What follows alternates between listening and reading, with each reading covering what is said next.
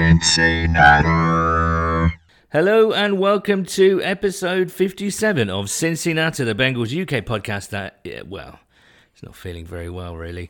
Once again, I commend you all for tuning in this week after another horror show against the Cardinals, where we lost to another winless team, this time 26-23, with a buzzer beater after an improbable comeback that tied the game. So thank you so much for tuning in, really. I mean, how long do we keep talking about football and just do this as a regular entertainment show? I've no idea.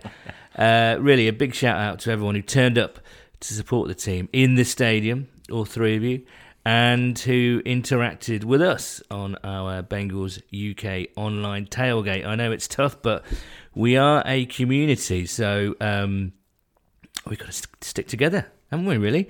My name's Paul Hirons, and joining me in the sewing room is none other than the cheese to my onion, the salt to my vinegar, the prawn to my cocktail, and the spicy to my knickknacks. It's Nathan Palmer, everybody. How you doing, Paul? I know both of us feeling a little bit glum tonight. You know, it's one heartbreak after another, isn't it, with the Bengals at the moment? Yes, it really is, and I don't know where to start again. I was out of my seat, mate. Were you? I was out of my seat. I was going, come on. I was going, there might have been a few obscenities thrown in there. I would imagine there were. Because I was like, I'm not going to swear because our US guests don't always like the swearing. I was going absolutely mad. I was like, let's have them now. Do you know what I mean? Like, let's have them now. Let's get a win on the board. I was pumped up when Dalton threw that ball to Tyler Boyd to tie it up there. Two good drives, slammed them down the throat. Fair play to the crowd who stayed there. There's a lot of people that stayed. They were quite loud at the end. They wanted them to win. I know Scott Gibb was there, bless him, and 6-1. He's doing a fantastic job. Yeah, and I thought we'd have them. And then it just felt like the biggest punch to the stomach, all the air out of the balloon for them just to roll down the field like that. So which one was worse, Buffalo or this one? I don't know. Buffalo, I think that was more meaningful because if you turn them over, you're still relevant. I think even if we beat the Cardinals, as negative as it is to say, I still think at 1-4, you're in the midst of it, and the Cardinals are a bad team. The Bills are quite good, as we know now. So probably more against the Bills is a bit more relevant, but yeah, I don't know. It's still a punch to the stomach, wouldn't it? Because we didn't play well. But you know, this team could be 3-2 if it was a scandalous sort of holding its nerve in the key moment type team. You know, we had chances against Seattle. We had chances against Buffalo. We were ahead against Buffalo. We tied up against the Cardinals at the end. If you just had some balls on you could be 3-2 in another universe. I mean, they're probably not good enough to be 3-2. Are we talking kind of alternate universes here already? Parallel universes. It's a close game, isn't it? Do you know what I mean? It's a close game. It's a game of inches, Nathan. Yeah, and I mean, it's just, and I don't know what's happening for us at the moment, but it's just not falling in the right place. We're not playing well. I don't doubt that. I think there's a lot of talent that we're devoid of. Yeah. But we still just ain't getting those key moments. We're still in these games. 3 of those games out of the 5, we've really had a good chance in. Yeah. And we probably, on a good day, could have taken them. And that's the thing for me. It's just holding the nerve, taking your opportunities, sort of seizing the moment. That's what right, I mean? Yeah, all those cliches. What did you take from it? Yeah, no, exactly. What did you take from the game, son? I don't know. My head is reeling, really, because I found it Got a nice shirt on tonight, I must say, before we get too into the game. Yeah, thanks. It's a nice shirt, that. Do you want me to tell the listeners what you bowled up as? Nathan's been playing squash this evening, and racquetball, and he's turned up in his kit, squash kit. He mildly turned on with his legs out. So that's right. Yeah, luckily you've got them tucked under the table, or else I don't know what's going to happen. No, I mean, I don't know what to say. I mean, I think it was probably one of the worst games I've seen for a long time in terms of the overall. In terms of quality, and not just. I'm just talking objectively. Both teams committed some ridiculous penalties. There was some good moments, some good play on both sides of the ball, but on offense and defense. Then there was periods of ineptness. Chuck one of your fancy words in. Couldn't convert in the red zone. Both teams missed field goals.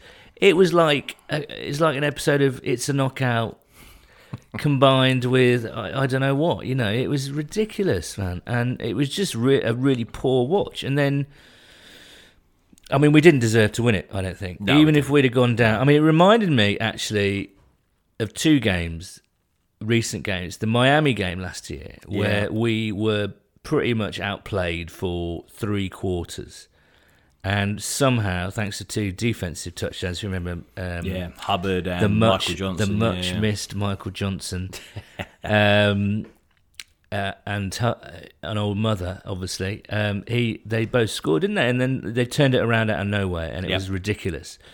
And then when, the Bengals scored with 2 minutes to go, it turned into Pittsburgh last year, where we kind of scored. I mean, you can't legislate for scoring too early because you've got to score, right? That's the bottom line, especially when you're a touchdown down. Yep. But then, it left them 2 minutes to do what they did, and, the way our defense was playing, sometimes we were pretty good up the middle, but again, on the perimeters, we were just, sorely lacking. Sideline to sideline, we just haven't got it, I don't think. There's no speed, is there? There's no real speed. We're sort of outmanned, outgunned on the flanks, and teams know where to attack These us. quarterbacks that are agile, like your Russell Wilsons, your Kyler Murrays, who've come up against, we've got Lamar Jackson next week. They just cause us some real headaches. That should be fun next week, They shouldn't just it? cause us some real headaches with that movement. I know you look at that play that set the Cardinals up for that field goal to win the game. Yes. The commentators are saying, look, there's, empty set. The geezer drops back. He's like, they're going to run this. And Kyler Murray just scoots through that for defence, goes for 25 yards, chip shot field goal. And it's the just Cardinals too easy. made Chris Spielman sound like Tony Romo yesterday, didn't they? Which is saying something. Our old friend Jay Morrison, at Jay Morrison Ath, he tweeted out a stat this afternoon. In terms of total yards allowed, this is the worst Bengals defence in franchise history through 5 games. God, it's hard to believe, isn't it? What's odd, and not at all a prediction, is that 3 of the 10 worst on this list ended up being playoff teams, which is interesting. Just shows you what can happen. But, I mean, that's saying a lot when you consider what was going on with Terrell Austin last and the Cardinals, who look to me like a 3-4 win team, racked up 500 yards against us. Shocking. I mean, that was pretty At home bad. as well.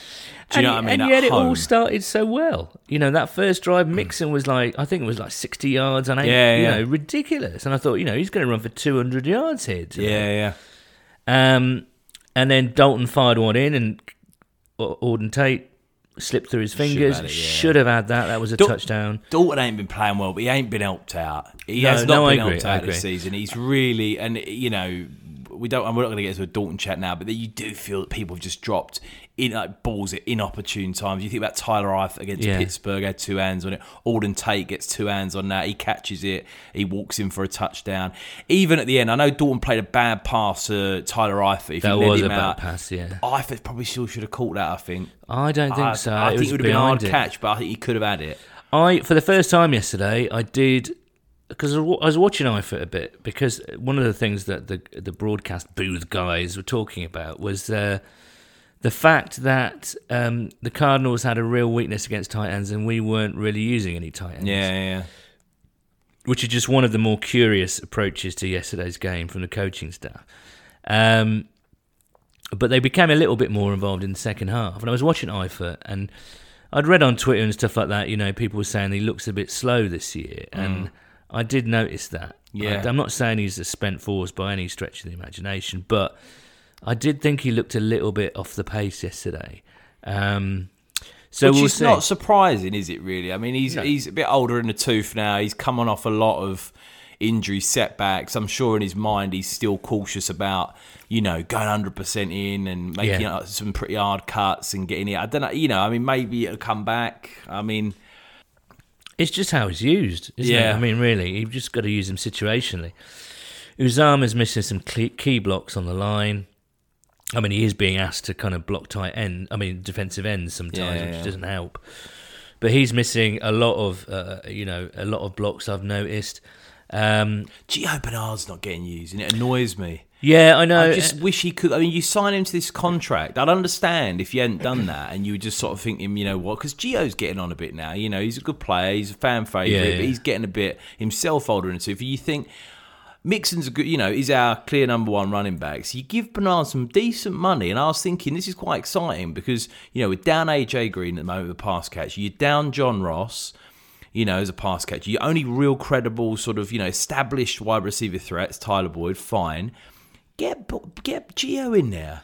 Run him out wide sometimes. Run him in a few options. I tell you a perfect example of an offense I was watching last night where Gio could be utilised is Austin Eckler for the Chargers. Yeah. He caught about 10 passes last night to Geezer. Nothing special, just sort of out to the right. He's just sort of a check down option if no one's open further downfield. I think Gio's a better player than Eckler.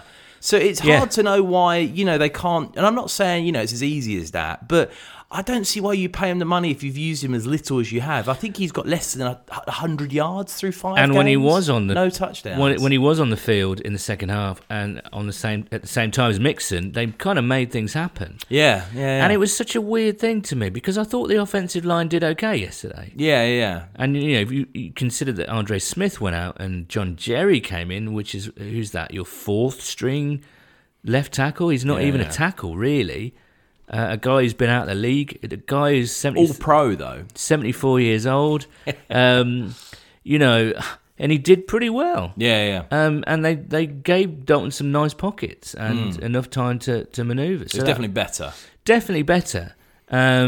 So the question is, why the hell were they so? Why the hell could they not? After that first drive, could they not move the ball? Yeah. And I've got no answers to that. Yeah. I don't know. Maybe it is a case of, with John Ross out now for God knows how long, because that's a nasty injury that he's got. Yeah. AJ back probably in a couple of weeks. Who knows? Yeah, you just want to see AJ back for Wembley, didn't you? Oh yeah. Being very selfish, you want to see AJ. But you do. I mean, that's what 3 weeks now. It's not long. Yeah, and I don't think that's beyond the realms of possibility. No. I wonder if he might. He's been doing drills and whatnot, so we'll have to wait and see. But it was a head scratcher because there were some decent plays and decent things going on. Say Mixon ran the ball really well in that first drive. The offensive line was doing it. Trey Hopkins looked quite good last night, I thought. There was one double block he did. It was just sensational, actually, on one play. I can't remember what the play it was, but it was really, really good. And then you have to scratch your head and say, why are they so inconsistent? And then, of course, you get to... I do wonder whether it's the play calling. I do wonder. Because, Zach Taylor's come out and said, he's not calling enough good plays. So I know that's coach speak because he doesn't want to throw his players under the bus. And we see it with managers in football over here. They don't want to have a go at that. And, there's normally trouble if you start having a go at your players in press conferences, then that normally tell you there's not a lot of love lost between players and coaches. So he's doing his best. And you hear of stories that he went round each individual player in the locker room after the game and kind of G'd them up and gave them a hug and all that kind of stuff. So, man management, I'm sure he's absolutely great, but there were some curious things going on last night, not least that 4th and 1. Mate. Where I thought that was a busted call. I thought Dortmund was supposed to hand it off and then Mixon started blocking and Dortmund was just like, oh shit, and had to run it. It's a crazy Well, you do look call. at the play now. Out of shotgun. On 4th and 1. No. I know everyone's saying it, but with a bad line, with a bad offensive line. Do you know what I mean? If you had a really good line with a bunch of maulers and you said, look, we've got this. Mixon's a big guy, he's going to lead block, we get over the line. Or if you want to go for once in the season, go I formation and stick old Mother Hubbard in there as a fullback, as he's done before. Anything, but you don't need to get cute like that, do you? No, I think maybe what they were aiming for was almost like a play action on a run, if you see what I mean. Yeah. So they were going to fake it to Mixon and draw fire, and then Dalton would have a bit of a lane to run. Of course, it was just a complete mess. And you look at it now on the highlights, and people were in the wrong position. They were bumping into each other. They didn't quite know what they were doing, and I think that might be it.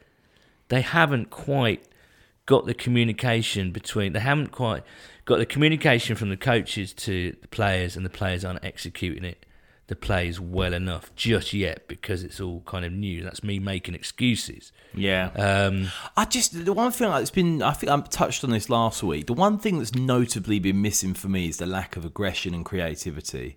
I just feel like at times this season, there's you'd have liked to see him be a little bit more aggressive. Do you know what I mean? Like when they get down to the red zone, just take a few more shots, maybe go for it on 4th down, maybe a few fake punts. You know, when the time was right. I mean, you look at Los Angeles, where Zach Taylor come over from. I don't like to always, bang that Sean McVay drum like everyone else likes to, but they did a lot of over at the Rams. Johnny Hecker on the fake punts, running them, throwing them, and there's been a few times you're an 0-4 team, you're now an 0-5 team. It's like. At times, it's like I think the fans would forgive you for trying a bit of trickery, trying a bit of aggression, and just saying, look, let's see what we can do here. Let's try and spark something, because at the moment it just feels flat. It feels like I think he's forcing the run. I think he's used to having bloody Todd Gurley, ploughing it up the middle to set up the play action for Jared Goff. Well, I do think that Mixon and Gurley are comparable in skill sets. But what's not comparable in skill sets are the two offensive lines. Although the Rams' offensive line hasn't been as highly rated this year as last year. I know what you mean, though. It's just all the creativity that we were promised. We're not getting at all. It's the teams who are playing us are exhibiting all the creativity. You had that play yesterday with Kyler Murray, who throws it out to Fitzgerald. Fitzgerald throws it back to him, and they get. Yeah. And it's not the most successful player in the world, but it's like it keeps you honest a bit. Some of these quarterback runs. I mean, I don't know. It's hard, isn't it? It is hard, Nathan. It's very it's a tough hard. Old life, Paul, isn't it? Oh man, you don't know the half of it. Now, if you're a regular listener, you must remember last week, that I said we have something a little bit different for this week. We don't have an interview guest, we have a musical guest. And it's a session. We've got a full session, which means I can live out my fantasy of being a proper radio DJ who plays records, mate. A month ago... it was about a month or so ago, a guy called Nicholas Johnson, who's a Cincinnati native who now lives in Milan, Italy. I mean, why wouldn't you? Got in touch. Yeah, I know, right? Got in touch and asked if we could publicise some of the live dates he's playing in the UK later this month. So I said, of course, yes, definitely. But then I asked him, how about recording a few of your numbers? Is that what DJs call music songs these days? Numbers, tracks, I'll go with it, cuts. Yeah. Yeah. No, this is not one extra or whatever. So, send us a couple of your tunes and we'll play them out in the podcast as if you've recorded an actual session for us, which is kind of how I've recorded some songs for us. So here we are. Here's the first one in session from Nicholas Johnson, and it's called Firewater. Cincinnati. Hey guys, my name's Nicholas Johnson. Hope to see you in London for the game and the shows. Bingles UK, this one's for you. Hoo-day! And that was Nicholas Johnson, the first from him in session tonight. Look at this podcast. We're doing everything we can to sort of distract from the football. I know, honestly. Last week we had the accents. We've got some beautiful ensembles this evening. You know what I mean? We're going. God, where are we going to be next when we're 0-10? Well, exactly. I think that the worse the team does, the farther away from football we should get. I think 0-10. There's going to be keys in the bowl. Oh bloody hell! It's not that kind of podcast. But yeah, thanks to Nicholas. We've got 2 more tracks from him later in the show. I suppose we had to go back to the game, really. We've all watched it again. There's no point in sort of raking it over. And can I make a point? No, Defense is shocking. It is bad overall. And I think I've said this before, and I'm posing you a question. Go on. Again. Go on. Why is it so bad? Why, when you've got that defensive line, there's these people, someone's got, and I know it's easy to point the finger at the linebackers, you shouldn't have, no offence to him at all, but like Leroy Reynolds should not be starting and getting snaps on that team. Do you know what I mean? Over Jermaine Pratt as well. Yeah, that's what I mean. It's it's kind of interesting to see it tells you what they think of Jermaine Pratt. Yeah. Leroy Reynolds. But like, what's going on? You got Geno Atkins, you got Dunlap, you got Hubbard, Old Mother, you got all these players. It's relatively healthy on the defensive side of the ball. There's not really that many geezers missing. You got William Jackson, who's first round pick. Everyone was loving Jesse Bates, always good in Pro Football Focus, loves him. He's best safety through 10 weeks. What's going on? Because you've had all these coordinators. You've had Marv, you've had Tavon Austin. He's done well for himself, hasn't he? You got Terrell Austin. Terry Austin. Terry Austin. So I got confused with all the Austins knocking about Yeah, here. yeah. And now you got Lou Anarumu, and it's a shambles with all of them. Yeah. You had that one good half against Seattle, and my balls are swelling up with that defence. Okay. Russell Wilson was lovely he's running image. for his life. He's getting decked. They were furious. The crowd was silent, and I was like, finally, someone is making best use of this defence. Yeah. Someone's smashing it out for him. And look at the state of it now. We're back to where we were, 31st rated defence. You're saying it's historically bad. We're giving up 400 yards a game on average. It's shocking. Someone's got to take some accountability. It can't just be It's a word that Zach keeps using, isn't it? Accountability. But I know, I do think... Someone's head's got to fall when you're playing like that in defence. It's fighting talk, that. Yeah, it is, though. Get him in the tower. Do you know what I mean? Like, is it Anarumu? Do you say, Lou, what's going on? Lou. Do you know what I mean? Like, someone's got to be like, there's players with talent. What are you going to do? What are you going to do, Lou? That's the We have a segment. What are you going to do, Lou? Yeah, I think we should from next week. Well, if we go back to our old Chummington, Jay Morrison, he's listed where we stand in overall rankings. Total offense 26th, rush offense 31st. Quite shocking that is. Pass offense 10th. I don't know. Scoring offense 29th. Rush defense 31st. Total defense 31st. Rush defense 31st. Pass defense 17. Scoring defense 27. Turnover margin is tied at 29th. So not great, really, across the board. There's a few sort of bright spots there, but... there's a point in those stats I want to come back to. But go on. Answer my question. What's wrong? What's happened with this defence? Don't try not to just say, "Oh, it's a linebacker." There's got to be something else. It is the linebackers, then. I'm kidding. I think it is a mixture of things. I think players have regressed and they're not playing well, and there's a question is... Throw some names out there. Well, Jesse Bates. You looked at that, I can't even remember his name, the backup running back who scampered in from 30-odd yards yesterday. That's what I mean. Who's that geezer running in? You know what I mean? I mean, he looked a bit tasty yesterday, but we made him look a bit tasty. All these backup running backs are tasty. I know. That geezer from the 49ers, you know I what I mean? I know, he did, didn't he? He's bought a house off the back of that. He's got like multiple endorsement deals off the back of our game. No, he tried to tackle this backup running back whose name I can't remember, and he just basically took a really bad angle and just missed him with his... Tried to tackle him with his chin, I seem to remember, which is on the floor, which is not a good way to tackle, I don't think. No, but Jesse seems to be... I think it's the... I think Sean Williams is bad. Well, I thought he did all right yesterday, actually. I thought he played quite well, and he was making a lot of plays because he had to. And I think that's it. They're just bypassing... just think, we've got two linebackers there, right? And he's still dropping Hubbard and Dunlap and Billings into coverage. That's not going to happen. That's not going to work, sorry, is it? Really? No.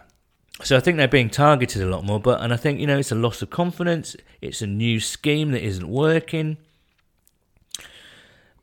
I don't know. I mean, as I say, I thought the defensive line did sort of okay, but they weren't getting any pressure on the quarterback whatsoever. No. And that's how you slow someone like Kyler Murray down. If you're getting to him, you're knocking him down, it gets in his head a bit. And I think that's where we're not, I don't understand it, because the Cardinals' offensive line is supposed to be pretty poor. It's supposed to be sort of pieced together a little bit. And they're down Christian Kirk, who was one of their better players. Larry Fitzgerald, like unbelievable, one of the greatest receivers of all time. But he's 36. He's not going to beat you for speed down the field. I mean, they've got Pharaoh Cooper, who we got rid of, catching balls down the middle. Yeah. Do you know what I mean? It's like you can't be giving up these big plays to Pharaoh Cooper, who we were cutting a few weeks ago. Well, that's what I mean. It's scheme. They've exploited our weaknesses. Well, they've identified weaknesses and they're exploiting them. They just know how to attack us, which is around the outside because we can't contain. And our cornerbacks. Although I thought Dre was fairly good in tackling yesterday, he made some nice stops. And they kept, apart from Fitzgerald, they kept the receivers pretty quiet yesterday. So I'm not going to have too much of a go about the quarterbacks, but they're just gaping holes on each. I mean, they just can't set the edges, and that's going to be trouble next week against Baltimore because we're against Jackson and Mark Ingram as well.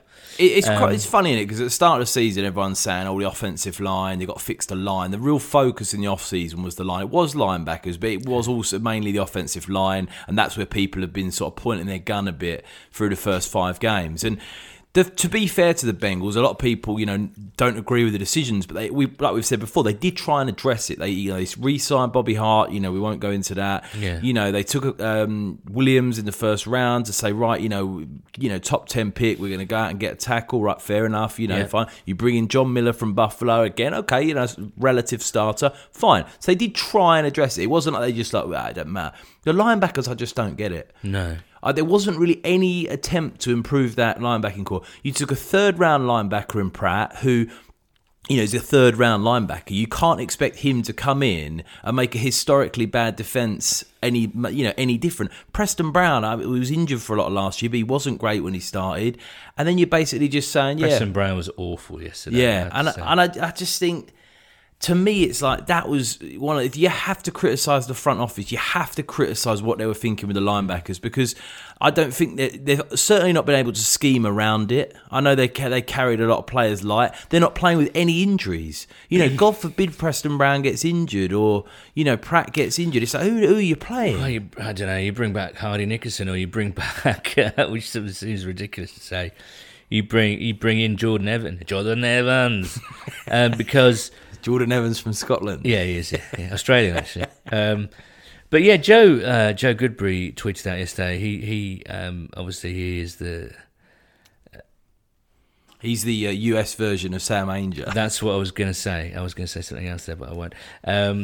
He tweeted out how many snaps the 2019 Bengals draft class got yesterday, and it when you put it down on paper, when you see your Brian Burns and your Devin Bushes. Yes, I've mentioned Devin Bush just to rub salt into the wounds, Bengals fans. Jonah Williams is obviously on the pup list. Drew Sample got 15 snaps. Jermaine Pratt got 9 snaps. Obviously, Ryan Finley got none. Michael Jordan, 67. And again, sort of struggled at times, I think. Rennell Wren inactive, Trayvon Williams inactive. So you're not getting huge amounts of production there from your rookies in a season. After a bad season, surely you want your rookies to make a big impact, and just not getting them at the moment. No. It's kind of head scratcher. I don't know. They don't look like a team who are in rhythm, in sync. They look as though they don't quite know what they're doing. They don't have any confidence. They're not executing well. But apart from that, I think they're on for the playoffs, mate. I do.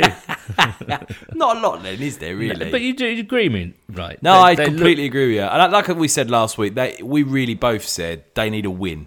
I know that sounds simple and a stupid thing to say, but I think a win puts into practice what Taylor's been talking about. They get that will give them so much confidence. Because it's not just this season that they're 0-5. They went 1-3 in the preseason. Not that it matters a lot, but you go back before that. I mean, I think it was Paul Daniel was saying on Twitter.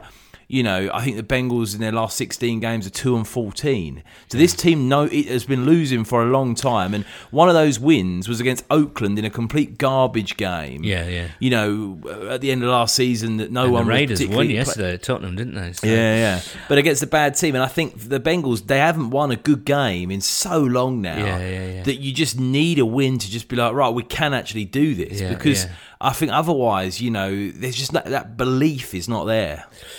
I mean, I did tweet out rather hastily yesterday, right before the comeback, that this felt a lot like the 90s again. Yeah. I mean, we've already had, 3 losing seasons, right? I mean, let's face it, it's going to be a 4th this year. And then if you do blow things up and you get a bunch of rookies in... Oh, I know. I know. Likely to be better next year, perhaps all being well. But still, you're already 5 years into a 10-year cycle of losing, and it's very, very difficult to get out of. Mind you, it's difficult to stay winning, and we did that for a lot of the 2000s, or certainly the back end, from 2005 onwards. We had a good run. We did. Yeah, There's no definitely, disputing. Definitely. I just think the nightmare scenario has happened, really. I mean, when we were talking when Zach Taylor came on board, we were all excited, but cautiously so, because I think most Bengals fans knew it could go a number of ways. And I'm not saying that Zach's a failure yet. It's only 5 games, I'm not at all. But certainly at the moment, the nightmare scenario is now being played out because, Zach could come in and breathe new life. Could have come in and breathed new life into this team and, hit the ground running, as they say, and started winning games. And it's like, yeah, this is exactly what we wanted. This is what we needed. Or it could have gone off a cliff because of his inexperience. All those naysayers in the off season saying that he was too inexperienced, too this, too that. The Bengals haven't replenished their roster enough. And of course, we as Bengals fans obviously erred on the side of the optimistic because it was the first new head coach we've had in 16 seasons. So, and the way he was talking, he came on this podcast and he promised that he's going to be bringing a good team to London. Yeah. Do you remember that? Yeah. I think he might be hoisted by his own petard at that one. But it's obviously gone the other way. It's the nightmare scenario. It is, and I'm not saying that he won't do well. There's still loads of time left, and he's not going to get fired after this season. But so yeah, it is a nightmare scenario, and it is depressing. I think for the Bengals fans right now, what you'd want to be seeing. I mean, what you'd want to be seeing is with a winning record. But I think realistically, with all the injuries and stuff like that that's happened, and the situation that we're in now, you would want to be seeing a team that was at least 2-3. And I think if they were 2-3, even now, after what we've seen, if we'd managed to sneak a game off Buffalo and you'd won yesterday, you were 2-3, and there'd been some exciting plays, and you'd seen some improvement from players. And I think that's the key thing that would make me excited as a fan. If Jesse Bates was playing at a Pro Bowl level, John Ross was fit and healthy, and he has looked good, John Ross, but he was still healthy, and he was consistent, and he looked like he'd seriously been improved, and Taylor had, utilised him more in the game plan. It was like, right, this is exciting now. Alden Tate had stepped up, maybe even Drew Sample had 100 yards to his name. You'd be saying, this is exciting. Like, we're not expecting 10-6, 11-5. I don't care if we finish 8-8 this season, but the team looks like it's improving. There's some good football played. Zach Taylor's a rookie. You've got 2 rookie coordinators. You say fair enough. But I think you're verging at this point with 5 losses down. You've got Baltimore next week. You're verging on, if you don't win more than 2 games, saying this has been a real disaster. Because as bad as Marvin was, and I don't want to start bringing Marvin in too much as a comparison, he never lost more than, he always won at least 4 games. Yeah. And I think of all the seasons he was there, they only lost more than 7 about 3 or 4 times. And he went through rebuilds, he went through this, he went through that, he had injuries.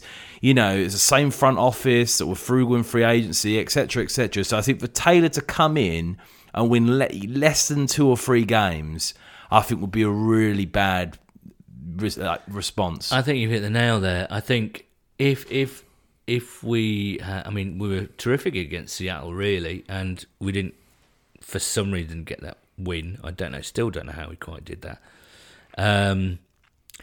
But, we haven't shown any real signs of improvement. It's just it's been several steps back. And when you consider how kind of horrible we were last year, that's saying something, really. Yeah. But anyway, it's time now for the next song in session from Nicholas Johnson, the Cincinnati native who now lives in Milan, Italy, who makes fine music, and he sent us some specially recorded tracks for us to play on the podcast. And it's the second from Nicholas, and it's called The Night Is Ours.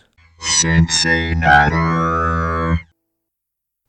That was song number 2 from Nicholas Johnson, The Night Is Ours, and a bit later on I'll give you the live dates he's playing in the UK, which coincidentally is in and around the Rams game, so kind of from about mid-October onwards. It's warming my heart, these songs. Is it? Yeah, I saw you tapping your slapping your naked thighs there in your short trousers. At least I think it was your thighs under the table. I just said the slapping noises. Anyway, let's get to our correspondence. And of course, can I just say something I've observed tonight? Yes. So like through the start of the season, I come in here and you've got your 2 little cans of beer and then these crafty nice beers. I've got this from Hackney Brewery. It's a peachy IPA. I come in here tonight. The geezer's got a big can of Kronenberg, pint can. Yeah, that's all he's got in his hand, necking it back. Next week he's going to have a can of Strongbow and it's going to be the special brew, mate. It's going to be Tennent's Super next week. Bit of White Lightning. I'm getting a massive I think we should do a drunk podcast again soon. Yeah, we should get absolutely hammered. Yeah, I'm up for that. Let's go down the pub, have a couple, and then get on the podcast 2 or 3 deep. Just get about 5 or 6 deep. Call Zach up. Oi. Call Jeff up. I've got Jeff's number, actually.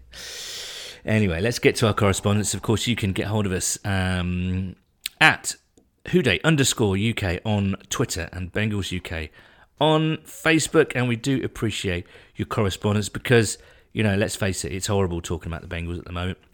So we've got to keep this community going as strong as possible.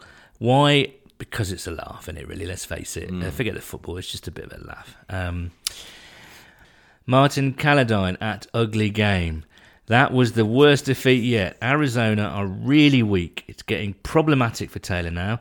I didn't expect us to do well this year, 4 or 5 wins max, but no coach can survive 3 or fewer wins in year one, regardless of the talent available. We are bad, but not this bad.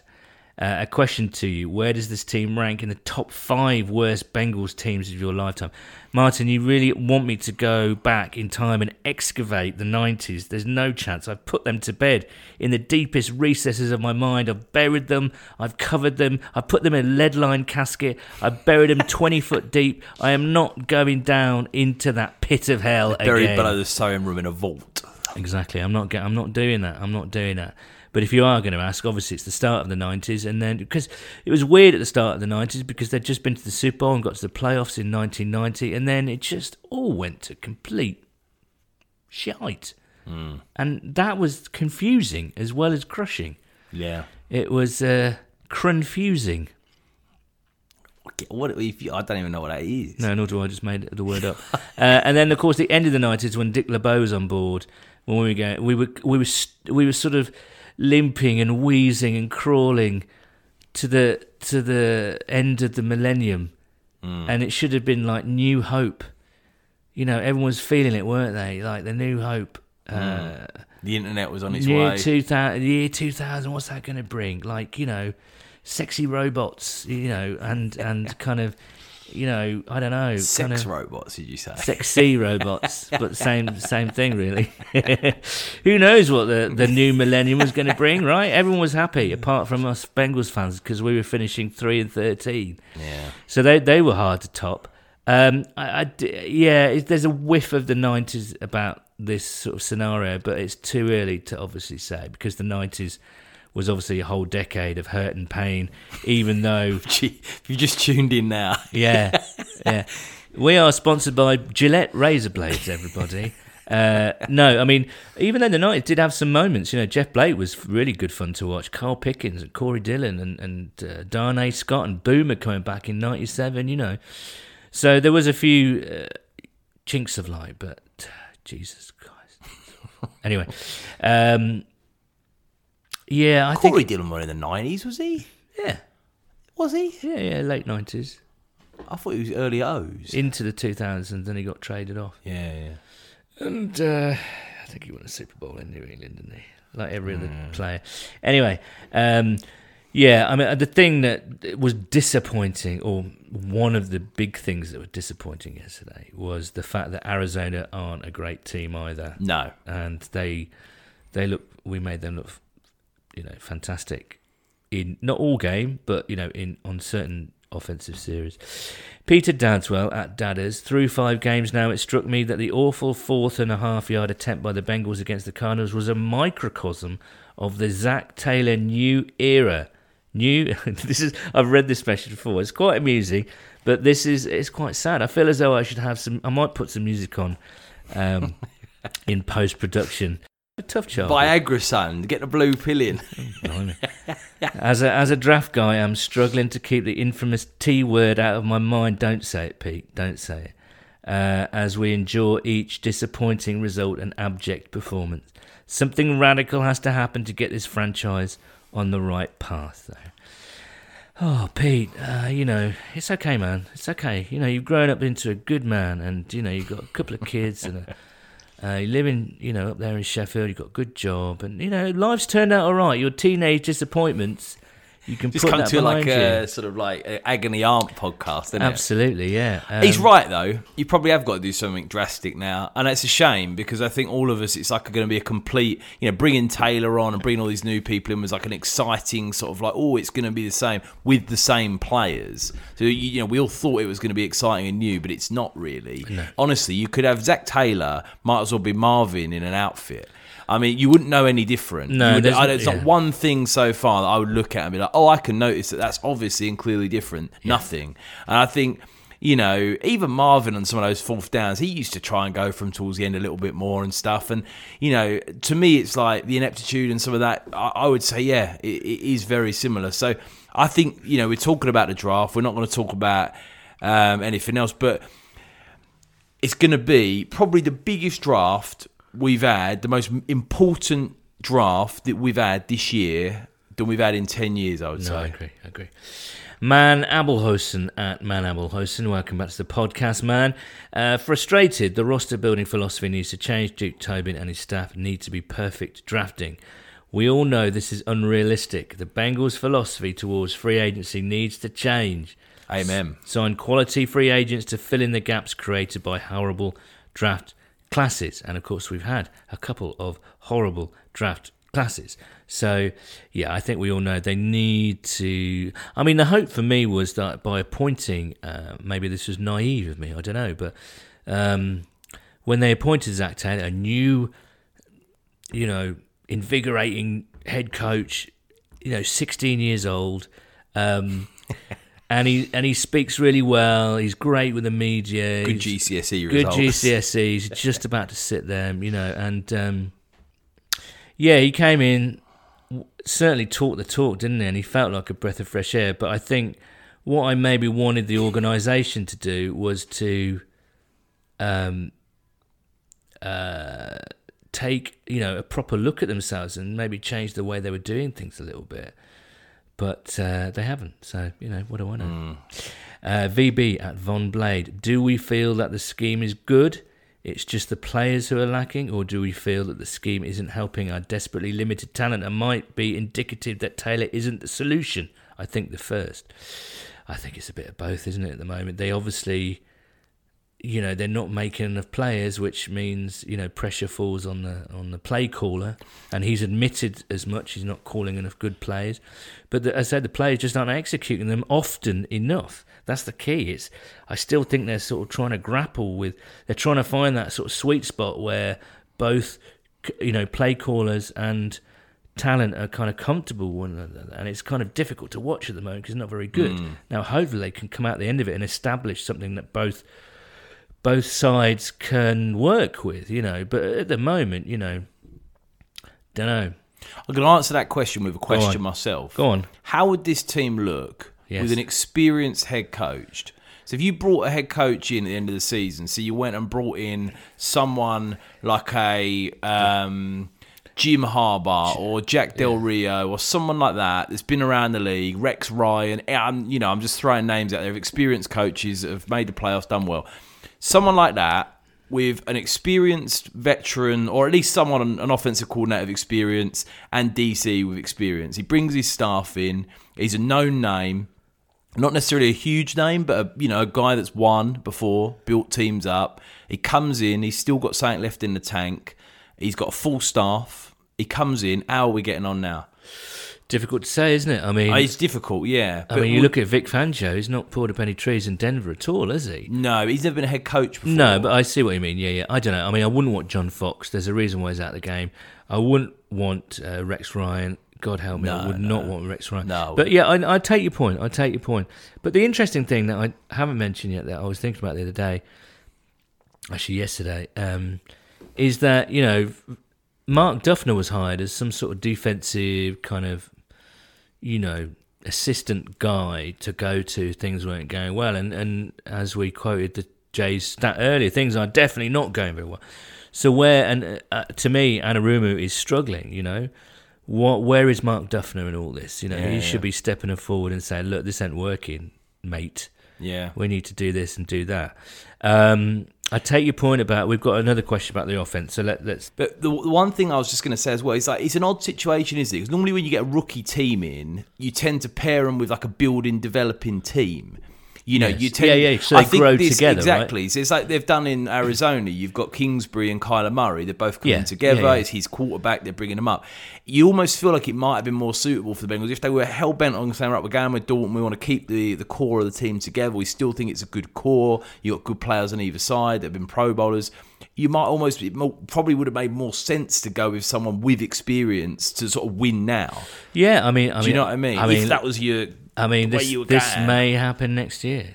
Duke Tobin was scouting some QBs this weekend. Yeah. So you listen to Jay and Paul's podcast, Jay Morrison, Paul Daney Jr.'s Hear That Podcast Growling, athletic podcast, and they're absolutely convinced, well, Paul is, I think, that they're going to go quarterback next year, but we'll have to wait and see. Nigel Granger at Fleet_Risk. As I have said before, we went from 5-0 to a losing season, so why can't we do the same in reverse? Zach seems a good guy building something great, which will take time. He needs support and tolls to do that. Tolls. As the saying goes, don't panic. And you know what? I think there is an element of panic because I agree. You see teams doing well around us, and you're kind of thinking, why not us? I mean, yes, there is a slight glimmer. If they figure it out and they start playing consistency, I don't know how they're going to do it because they've struggled, obviously. They can win sort of 5-6 games, but to me that doesn't paper over any cracks, nor should it. I'd rather them win, and this will be so people hate this. I'd rather them win 5 or 6 games than win 0 and get the first. Oh yeah, pick me in the too. draft. But what I'm saying is, but even if you win 5-6 games, that should not paper over any of these cracks. No. But I think even if what I want to see is some development from the team. It's great to get an early draft pick, but I think the difference between drafting like 1st, 2nd, 3rd, 4th, and 7th. I mean, yeah, you might get a good quarterback, you might not. There's been a whole host of. I mean, you look at Josh Rosen, that's not worked. There's a whole host of quarterbacks that go first overall. I just want to see the team improve. That's what I want to see. I really don't want to see us just burn into the ground and win 1 or 2 games, or God forbid, none. Tom at WagatDubDD, do you think we will improve if Zach Taylor hands play calling duties over to Brian Callahan? It's an interesting question that none of us know the answer to, I would say. There's no way you do that. I don't know. My initial reaction would just say yes, it would, because it's not working. But let's give him time. Yeah. I mean, what you want really, you'd want Bill Callahan to come back. Well, not to come back, but to come over from Washington. But he's obviously just been named as interim head coach of the Redskins, which leads me on nicely to Sean at Shawnee01. Would anyone be interested in bringing in Jay Gruden till the end of the year to advise Zach with play calling, as no one on the team has called plays before? It might help with stupid decisions like that 4th and 1 play. Again, my initial reaction says, yeah, bring him in. No. Consultant. It's patronising. Bring him up. Skin up a few bifters on the sideline and just get wrecked, basically. Did you see that thing? Yeah, that's quite amusing. I thought he was decent while he was in Cincinnati, and he knows his stuff offensively. He's West Coast. I mean, I would only bring him in if obviously Zach wanted him to, but I wouldn't say it's an awful idea. I think the Bengals have got to stop going back down this. Oh, they used to be good here 10 years ago. Yeah, no, but I'm just saying, like, as a bit of a consultant, maybe I don't know, maybe I'd be open to the idea, but I agree, maybe just for this season to help him. Didn't work out Hugh, did it, last year? Well, I don't quite know what Hugh was doing last year, really. He was like, what's he up to now, the geezer? I think he's working in Hooters, isn't he? I think so. Do you know, I keep a sneaky eye on the Arizona State Cardinals down at Mars there. They're doing well, mate. They're ranked 20th now. I know, good for them. Right, before we get back to your correspondence, it's time for the final song from our musical guest, Nicholas Johnson, and his fantastic band. And I said I was going to mention his live dates. Obviously, if you're listening to this 2 weeks from now or 3 years from now, it's not going to make much sense to you. But this is 2019, children, and the band and Nick, or Nick and the band rather, is is it is or are? Anyway, I guess it's a plural. So they are on tour in the UK, throughout the UK, from next week actually onwards. So if you're in any of these places, do go along.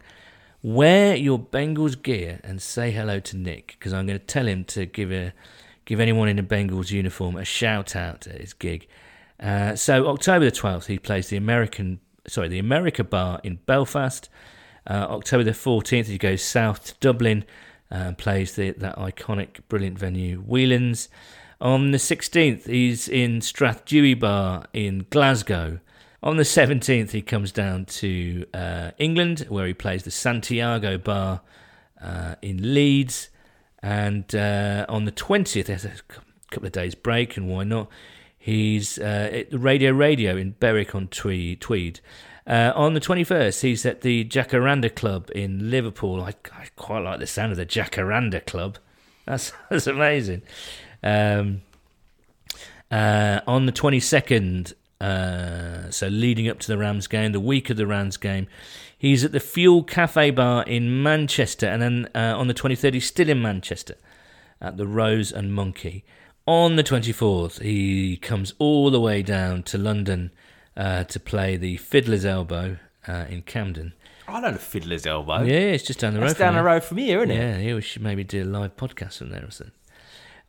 On the 27th, he's in, which is obviously the night of the game. So if you some miraculous way you get back into London for about 9-10 o'clock. On that night, Nicholas is playing at the Spice of Life in Soho, a fantastic little venue, in the saucy Soho area. So without further ado, let's listen to the final song, In Session, from our musical guest, our first ever musical guest, Nicholas Johnson, and this track is called Thundercloud. Cincinnati. That was Nicholas Johnson, and a massive thank you to Nicholas for taking the time to record those tunes for us. And as I say, if you're in Belfast, Dublin, Glasgow, Leeds, Berwick-on-Tweed, Liverpool, Manchester, or London, then do go and see him. As I say, I'm sure he'll give you a shout out if you're wearing your Bengals gear. He is a Cincinnati native, so he won't think you're weird. If you want more information, go to nicholasjohnsonmusic.com and all your wishes will come true. So I hope you enjoyed our first ever musical session. But now the fun must stop because we need to get back to our correspondence. Also, a big shout out to Nicholas for paying us £5,000 for that sponsor placement. Yeah, it was very good. Ben Wintle at Shabba_Dabba. Solid handle. I honestly think the schemes are the wrong way around. The defense is trying to be too exotic, and the offense isn't exotic and creative enough. We were promised the offense would be creative, and the plays in the preseason were purposely vanilla. The only week it has been creative was week 1. Since then, I haven't seen anything like the flea flicker. As for the defense, they need to keep it simple. Lou is overcomplicating it. Let's not get cute with it. Let's get the basics done right. On a side note, the continued booing is a shame, and I feel sorry for the players out there having to suffer it. Let's show them we still support them and try to give them a boost. Yeah, I kind of agree with that. I don't know about being overcomplicated. I just think it's... I'm not quite sure. No, I know what he means, though. Dropping like billions but in we tried to do that before, dropping Carlos into coverage. Yeah. I don't know. Yeah, I totally agree with the offense. I'm not quite. I just don't think it's a very good scheme from out of room. It's just not working. So in that respect, yeah, I think he needs to kind of just keep it simple, really. As for the booing, people are totally and absolutely entitled to boo because you're paying like £80 a ticket. You know what I mean? Tickets going for $30 for that game on stuff. All right, maybe £20 a ticket then, which I'm sure it is now, and you're not going to it's not going to be very difficult to get a ticket at the moment, I don't think. No. But you are. I don't know. I'm not a booer personally, but I can understand why people do it. But then I do wonder. I don't know. There's a lot of stuff brewing, you feel, in Cincinnati. And I was talking to a very renowned member of the community today, and they said it's a bit of a toxic atmosphere at the moment, and more seriously that their kind of lease or whatever it is up for renewal. I was reading that. That's a bit scary and a bit dark, isn't it? Absolutely. And so, there is a chance because all the naysayers are coming out of the woodwork now saying that, the Bengals aren't, they aren't giving good value to taxpayers' money. What is it, that a pro sports team and not a very good one, and also a not very good one for a number of years that hasn't won anything at all, ever. Well, no, they have AFC Championship, in 88, 89. What is the value, but I mean, this is a separate kind of podcast, really. You can kind of argue the value of a pro sports team to a city, I think, not in pounds or there's intangible stuff there. Yeah. But no, it is a bit scary. I mean, this is the thing. The Bengals need to pull their finger out because, I don't know. Or maybe Mike Brown doesn't care anymore. He will move on. But I don't know. He's been there for so long.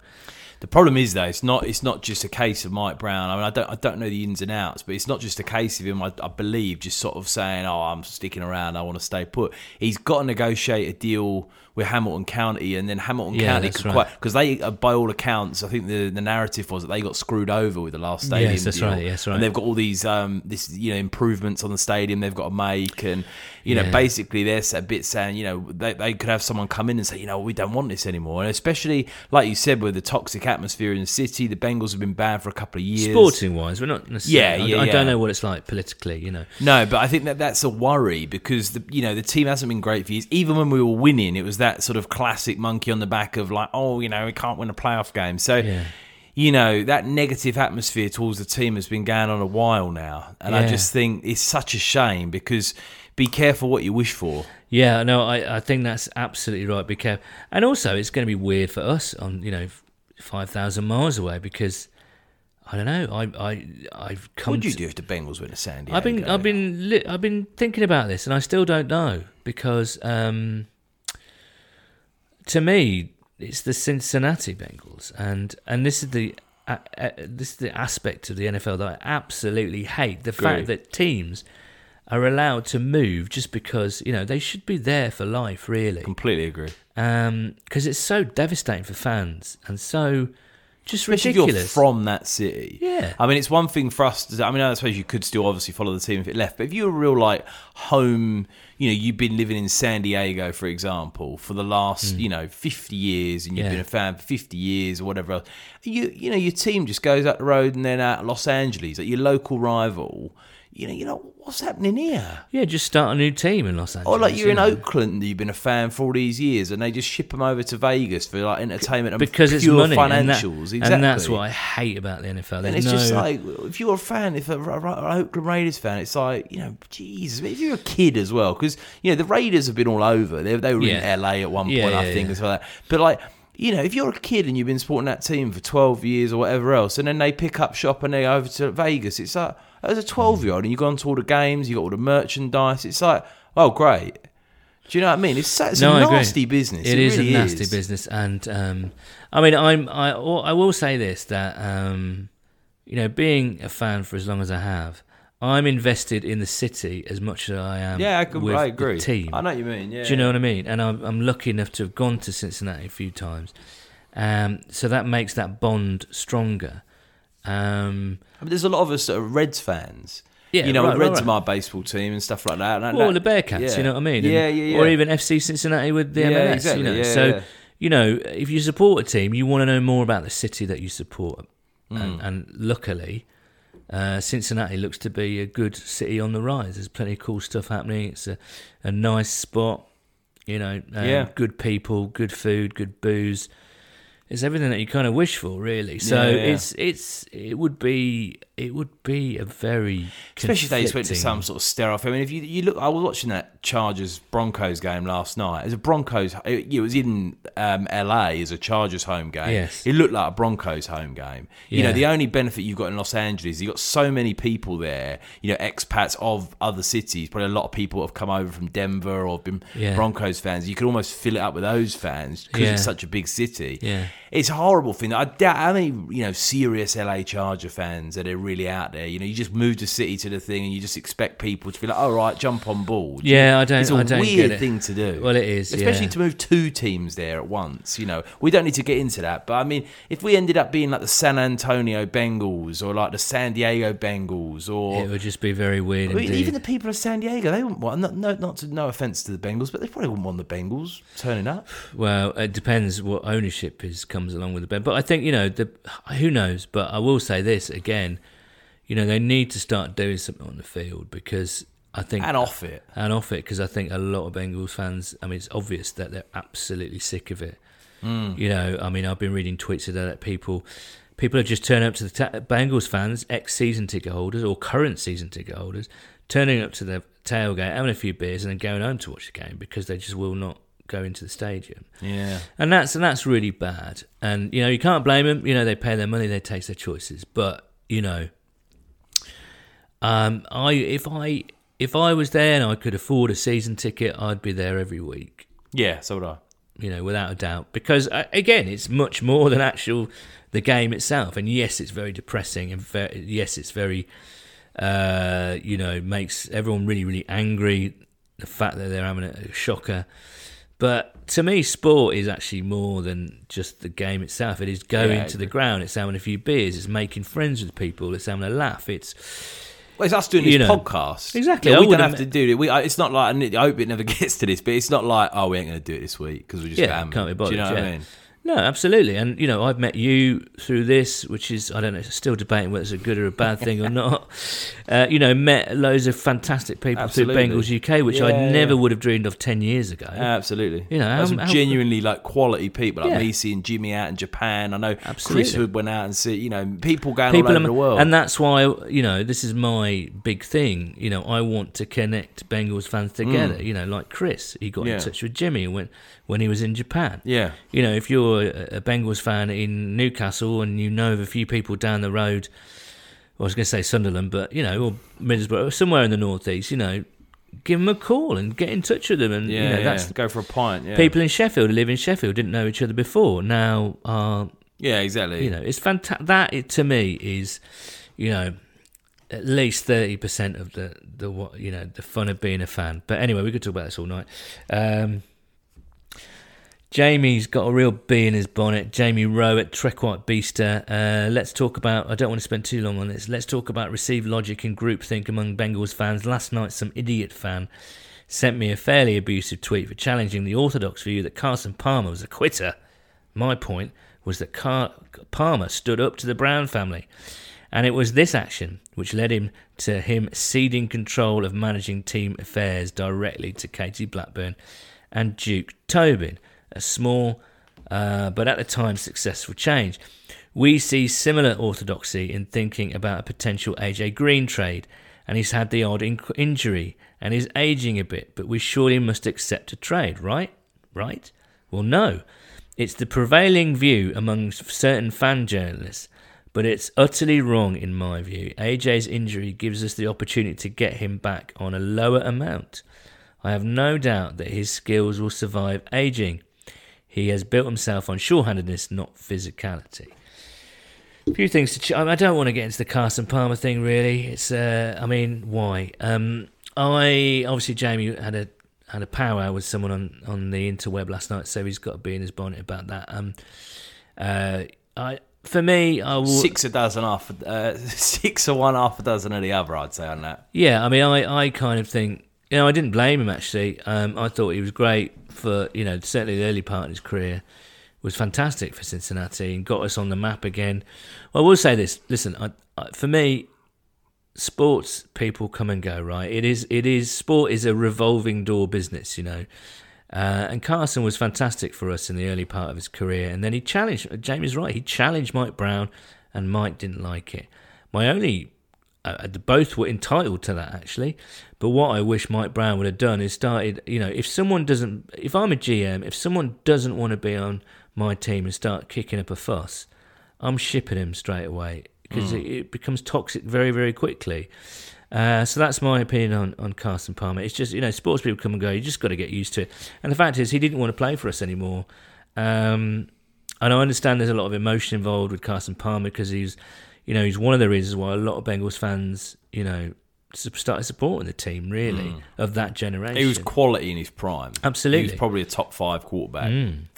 AJ Green, yeah, I know what you mean. AJ could do a job in this league for 3 more years. Look at Larry Fitzgerald last night. He was still doing a job in the slot, and pulling BW Webb's trousers down in the first half. Now, BW played much better in the second half, but you got to get at it. You got to get your man BW Webb in there. I mean, he was having a shocker in that first half. Don't say that. I know. Okay, what about if he's listening? That's what relationships are all about. He's trying to treat him mean, keep him keen. It's all about honesty, Nathan. But yeah, I mean, but equally it makes sense. He is our most sellable product, isn't he? He is our biggest asset, he is. I think he is our biggest asset. So the question for me is, Martin Greer at Martin Greer 73 is also asking the question about, do we trade AJ? Do we trade someone like Geno? And of course, Jason LaCanfora came out and said he'd been talking to various GMs who said that, they would give up a first for AJ. I find that hard to believe, I do find it hard to believe that they do. I mean, the thing with AJ Green is it's more the fact of, do you want to pay him an extension, and if so, how much? That's really what it comes down to. I mean, you can talk about, okay, yeah, we could get a pick for him, and if he leaves anyway, you don't trade him, you still probably get a 3rd-round pick the year after just for the compensation. But it's, do you want to pay him? You've put a lot of money into Tyler Boyd. His contract's up. If he was in year 2 of a 5-year contract, I think I agree with Jamie. Keep him on board, absolutely. You go and get a 3rd-round pick. You go and get Jermaine Pratt. It's like you'd rather Green all day, Yeah.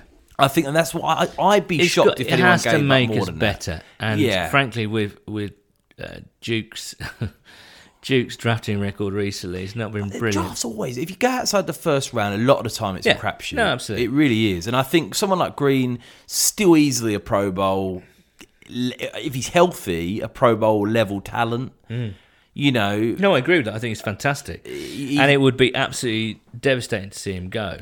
But it is a way to do it. That's all I'm saying. It's a way to blow this up. We're right on teetering on the edge, aren't we? It's like that film, The Italian Job, and where they're teetering on the edge. Yeah. It's like, do we go full rebuild, or do we try and sort of stagger onwards and try and sort of get some weapons a bit? It's like, where are we with that? And I think the question is, do we want to just finish 6-10, 5-11, 4-12, and think, oh, we won a few games, nice one?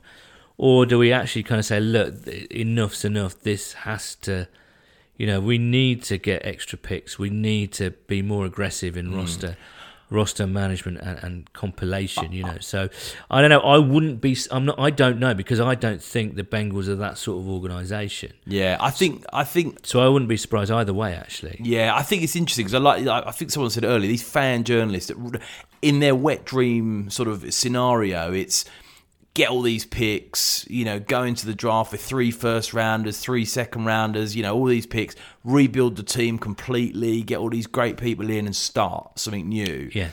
And you can still build the old way. You can still, every year you can be aggressive in free agency, you can make some trades, you can still have a draft. Absolutely, yeah. It's the answer's not always just to completely sell that everyone and go on this mad draft spree. No, and... I don't know. That's what we probably should have done this off-season. We just didn't do it. No, we weren't aggressive enough in free agency. Absolutely. And it was Trades very... as well. You can say Jonah Williams got injured, but someone like Drew Sample is a head-scratching pick. Well, it is now when you look at the amount he's being used. And he was never going to be more than the 3rd tight, because you went and paid Uzama and you paid Eifert. Yeah, and that's the thing. That's the weird thing with Drew Sample now. There was conflicting reports, wasn't there? It was like kind of, the Rams offense doesn't use tight ends very much. So it's like, okay, so we've just signed Eifert and Uzama, fine, we've got our tight ends. So we've just drafted another one, even though we're not using tight ends. And then the other side, and then people said, oh yeah, the new scheme, we're fantastic for tight ends. So it's like, okay, understand if that's the case, then we've got now a nice tight end room, But we're not using tight ends at all. No. Hardly. A little bit more this game. And we're not using samples. So suddenly you do start to think, what were they doing in round 2? And he might go on to be a very good player, It's still too early. Still far too early. But do you know what? It's looking more and more a head-scratching decision, I have to say. So, and also, as I said earlier, you know what? If you come off 2 poor seasons, you want impact from your rookies. You don't want projects that might be good. And as you say, I know the draft is a crapshoot, but you want as close to surefire contributors as you can. I think Jonah Williams probably would have been, wouldn't he? 100%, 100%. And hopefully Pratt will be as the season goes on. I'm really hoping it. Anyway, Ross at Dalton to AJ. You just have to think that we'll win one of these games eventually. Yesterday hurt us at the end, but for the most part of it was grim watching. I don't want us to tank. Want a few wins under our belt. Just can't wait for Wembley to see everyone's miserable faces. Fair play is a good tweet. Yeah, absolutely. And of course, Wembley is fast approaching. The London game versus the Rams on Sunday the 27th. And we'll be keeping you up to date with what's going on and where to go and all the rest of it between now and then, really. Richard Jones at Always Open 85. Solid handle. I would say we would be mad to get rid of any of our better veterans, excluding Dalton, the likes of Green, Gino and Dunlap. We are going to have a top 3 pick this coming draft, and I feel we need to keep the talent here to help a rookie QB. Thoughts? That's a fair point. Yeah. You don't want to as Jamie was alluding to, if AJ does stick around and does finish his career in Cincinnati, 35, 36-year-old still in the slot, has got that kind of Teddy Sheringham he lost his pace, but one step ahead in his brain. Green's only 31, isn't he? I know, but I'm just saying, a couple of years down in the a line. young quarterback, he might be invaluable. So it's a fair point, I think. Captain Obvious at Bengals captain. Our end zone was loud at the end, despite so many leaving after Arizona's last TD. Impressive, and shows the fans fighting as much as the team is. Lots of work to be done to scheme around the losses at offensive line and wide receiver. 4 quarters like our last 2 drives on offense, and we roll. Yep, but we haven't done it yet, and we have to. We have to put a decent half together. We have to put a decent 3/4. We just so maddening at the moment, really. Bengals captain sounded slightly different this week, I noticed. Last week... Well, maybe... What do you mean? Bengals captain last week? Here he is, he's back. How you doing? It's Bengals captain here. So I am, so you are. So it was. You said it was loud in that end zone last night. Well, exactly. Very loud last week. Yesterday, even. It was great. Bengals bomb squad. Anyway, I promised I wasn't going to do the accents today, but we lost. You have to do the accents. That's I know, right? Okay. If we lose, I'll keep doing one accent a week until we win. Yeah. We're going to finish off with Mike Smith, whose birthday it was yesterday. Happy birthday to you, Mike. At solid_handle. Solid handle. If Williams, Green, etc. are fit, we are 0-5. I don't think so, but around 2 and 3 mark. Until all the starters are fit, we can't fairly assess whether Zach Taylor is the man. Let's write off this season, but as fans, we come out with some great humour and the everyone mantra. So yeah, I think you're right. We can't. It's difficult, isn't it? Because we're down to 4-string left tackle, but there are issues here, I think, that need to be addressed, or else we are going to have a bit of a shocker. But you're right, it's too early to judge Zach completely. I personally think there will be changes in the off-season, but how many more games have we got to go? Another 11. So we've got to see how this season goes. Hopefully, I'm hoping there's going to be a few more twists and turns. I hope we get 4 wins. I really that to me is almost at this stage where I want to go. If you went 4 and 7 the rest of the way, at least showed some like I said, it's got to be improvement. Yes, I want to see individual improvement. I want to see people come on. I want to see a bit of development, a bit of excitement. Because apart from a little bit of that Seahawks game, maybe after that Seahawks game, it felt a little bit disappointing. Not just the losses, but the actual, like I said, the scheme, the play calling. Yeah. It's just felt a little bit. Yeah. And of course, we have to play this week, or else we're going to get absolutely battered by the Ravens. Mate, on the road as well. On the road. Honestly, I mean, they do things that do not suit our defence very well at John all. Harbaugh's a magician. I honestly, if you had to grab, apart from obviously you Belichick, love him. John Harbaugh is quality head coach, mate. He's an absolute master. He is. Well, let's hope we're not embarrassed this coming week. Do you ever got any chance? Well, do you know what? Normally we play the Ravens pretty closely and pretty tightly, don't we? And we have won quite a few times against it. But that was with Joe Flacco as quarterback. That very much old school kind of guy in the pocket, stand in the pocket. You just don't know what Jackson's going to do. And with Mark Ingram on board as well, who I really rate. They got a couple of injuries, don't they? One of their defensive, their safeties has gone down for the season. Right. I think Hollywood Brown might be out. But I just think Jackson will cause us too many problems. Now I'm hoping that we put a plan in place as we did with Russell Wilson, because he is also a slippery customer. But he's unbelievable, Wilson. Teams just know how to attack us now. Yeah. That's the problem. Yeah. So anyway, we'll see. We whatever, rain, shine, lose, win, draw, we will be back next Monday. Well, I will be back next Monday. I'll be in Chicago next in the we Windy go. City. Jason? Well, I was calling you Jason. You look like a Jason tonight with your sports kit on. Yes, Nathan is on his jollies again. But I will be back next week, and I will be talking to some of you on the telephone. So until that moment, that highly anticipated and eagerly awaited moment, it's a Who Day from me. And Who Day from me. Cheers, guys. And it should also be noted that the views and opinions expressed within this podcast do not reflect those of the Cincinnati Bengals organisation.